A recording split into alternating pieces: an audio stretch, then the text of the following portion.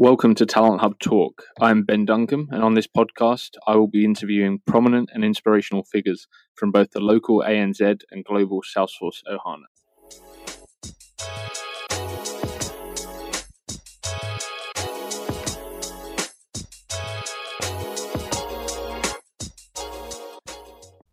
Welcome to our last episode of 2021, and thank you very much if you've been a consistent listener to the episodes throughout the year. Hopefully you've enjoyed them, hopefully you've got some value from them, and if you have any recommendations or insight as to what you'd like to hear in 2022, then please reach out and let us know, because we would love to ensure that we're delivering the content and insight that you are looking for. So this is going to be a short episode reviewing 2021 and kind of what I saw throughout the year in the ANZ Salesforce market. So where do I start? I mean, 2021 has been the busiest year in the Salesforce market that I've seen, the busiest year in the recruitment market that I've ever seen, having been a recruiter for coming up to 14 years now. The market was absolutely insane. And we did see major talent shortages across really all skill sets, I would say, really, from admins all the way through to technical architects, and then some of the kind of niche product areas. Everyone seemed to be hiring, all different company types, and everyone seemed to be struggling really to attract really top talent. So we really saw the bulk of the shortages in the technical space. So developers and architects, technical and solution architects, I should add. And then also a real demand and supply imbalance in the marketing cloud, commerce cloud, and DevOps space. So DevOps continued to be a really, really in-demand skill set through 2021. We saw multiple large-scale Salesforce customers looking for people with DevOps skills. And that's something that has been a kind of an emerging trend and an emerging need, I guess, over the last few years. And I feel that people that positioned themselves well a few years ago, moving into the DevOps space, have done really well over the last couple of years, but definitely in 2021, where we saw a real demand in this area, and the rates and salaries in this space were really going up as well. So that's probably been one of the most in-demand skills, as well as, I would say, marketing cloud, which is interesting because in our survey earlier in 2021, we did see that the feedback from our customer base was that marketing cloud skills and the marketing cloud platform was going to be a growth area this year. And that's definitely something that we saw. So the demand was really driven for, there were a few factors. One of them was long-term projects really sucking up resources. Many of these projects will continue into 2022, but we saw a number of government departments hiring large-scale teams of Salesforce professionals, mixture of functional and technical resources, again, quite heavy on developers. And that's why the developer skill set was definitely one that was hard to come by in 2021. But alongside the long-term projects that kicked off, you had also a number of consulting partners that were in real growth mode and looking to hire and scale their teams. And then also with the border closures, it meant that no new talent was coming into the ecosystem, which really had a real knock-on effect of the supply that just wasn't able to keep up with the demand across the ecosystem. We did see some major growth for some of the, what I would call challenger Salesforce partners. So the kind of tier below the Accentures, the Deloittes, the Capgeminis of this world.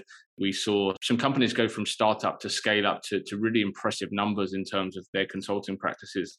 And I think a lot of that came down to them becoming employers of choice. So we found that some people in the ecosystem were kind of favoring some of the mid-tier partners over the big global SIs. And I think it came down to a way that they were positioning themselves. So they had built some fantastic cultures. They had really great training options. Even some of the smaller partners now have CTAs and were able to sell their brand and business to potential employers on the fact that they would be able to learn from potentially one or more CTA. And then also the type of work that some of these mid-tier partners were winning and taking on was proving to be quite attractive to the Salesforce market. We also did see some growth in some of the bigger partners as well. So, and also some of the really small partners have grown as well. So yeah, I think it was a good year for the Salesforce partner ecosystem and landscape. And I'm sure there'll be some plans to continue on that growth into next year. It was really positive to see some of the Salesforce partners hiring newbies or people coming into the ecosystem that hadn't worked with Salesforce before.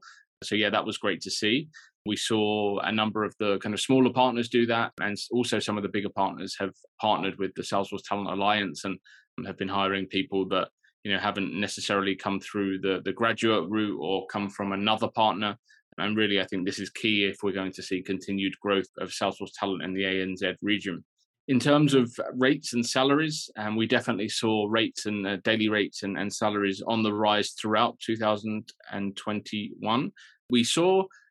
Interestingly, we saw salaries increase in all regions of Australia and New Zealand, really. And I think historically you've had the hubs, so the Auckland in New Zealand, Wellington. You've had obviously Sydney and Melbourne in Australia, where a lot of the talent kind of resides and where a lot of the bigger projects are. But through 2021, we actually saw some salaries increasing in the kind of locations where salaries can sometimes be a little bit flat, like Queensland, like South Australia.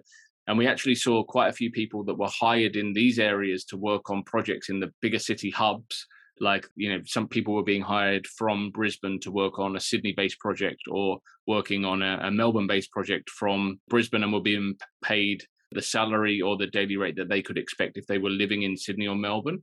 And I think this has had a real knock-on effect in some of the other states, where people are having to now pay more for local talent because of remote working, and because really there's nothing to stop anyone from hiring anyone across Australia now or across New Zealand, which means that really there's companies that were perhaps paying a little bit less than they should have, or paying salaries that they felt were aligned to the state in which they were in. And that's really not something they can get away with now. And really they're going to have to start paying the salaries that someone with the skill set can demand, whether they're working in Brisbane, Sydney, Melbourne, or in some of the hubs in New Zealand.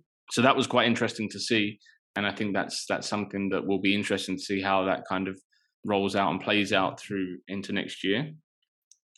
The companies that we felt did really well through hiring last year were the ones that did embrace remote working. We did see companies that were ultimately open to hiring anywhere across Australia for talent. And ultimately, that enabled them to find and secure high quality talent. Whereas if they were only looking in the state or city in which they're in, they would have really struggled. So I think companies that quickly adapted and got on board with that actually did quite well through hiring through this year. And the ones that have still been looking for people that are a commutable distance from their office are the ones that have struggled and have really made it difficult for themselves to hire top talent. And just because people don't want to be in the office, or if they do want to be in the office, it's only a couple of days a week in most cases, and not full time.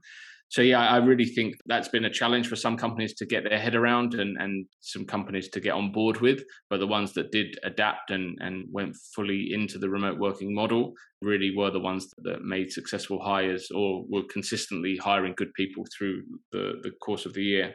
We have seen companies that had some strict red tape around salary banding, their recruitment processes, and having a lot more structure and rigor around how they go through a recruitment process were the ones that really struggled. Companies that weren't able to adapt to rising salaries, or weren't able to kind of keep up with the salaries, and were typically paying kind of, like I would say, for a senior consultant, were paying consultant salaries and paying a tier below what they should have, perhaps, if they'd have kept up with the market. Those were the companies that had the biggest challenge in hiring at scale. Obviously, they would be able to hire certain skill sets and at certain times, but to really hire at scale, I feel these were the challenges that they perhaps didn't overcome. And it will be interesting to see how these companies adapt next year and try and keep up with some of the smaller partners, or the companies that have kind of less red tape or can move a little bit quicker. So all in all, I think the year was great for developers. It was great for everyone across the Salesforce skill set with experience. I still think there were some challenges for people finding their first role in the ecosystem.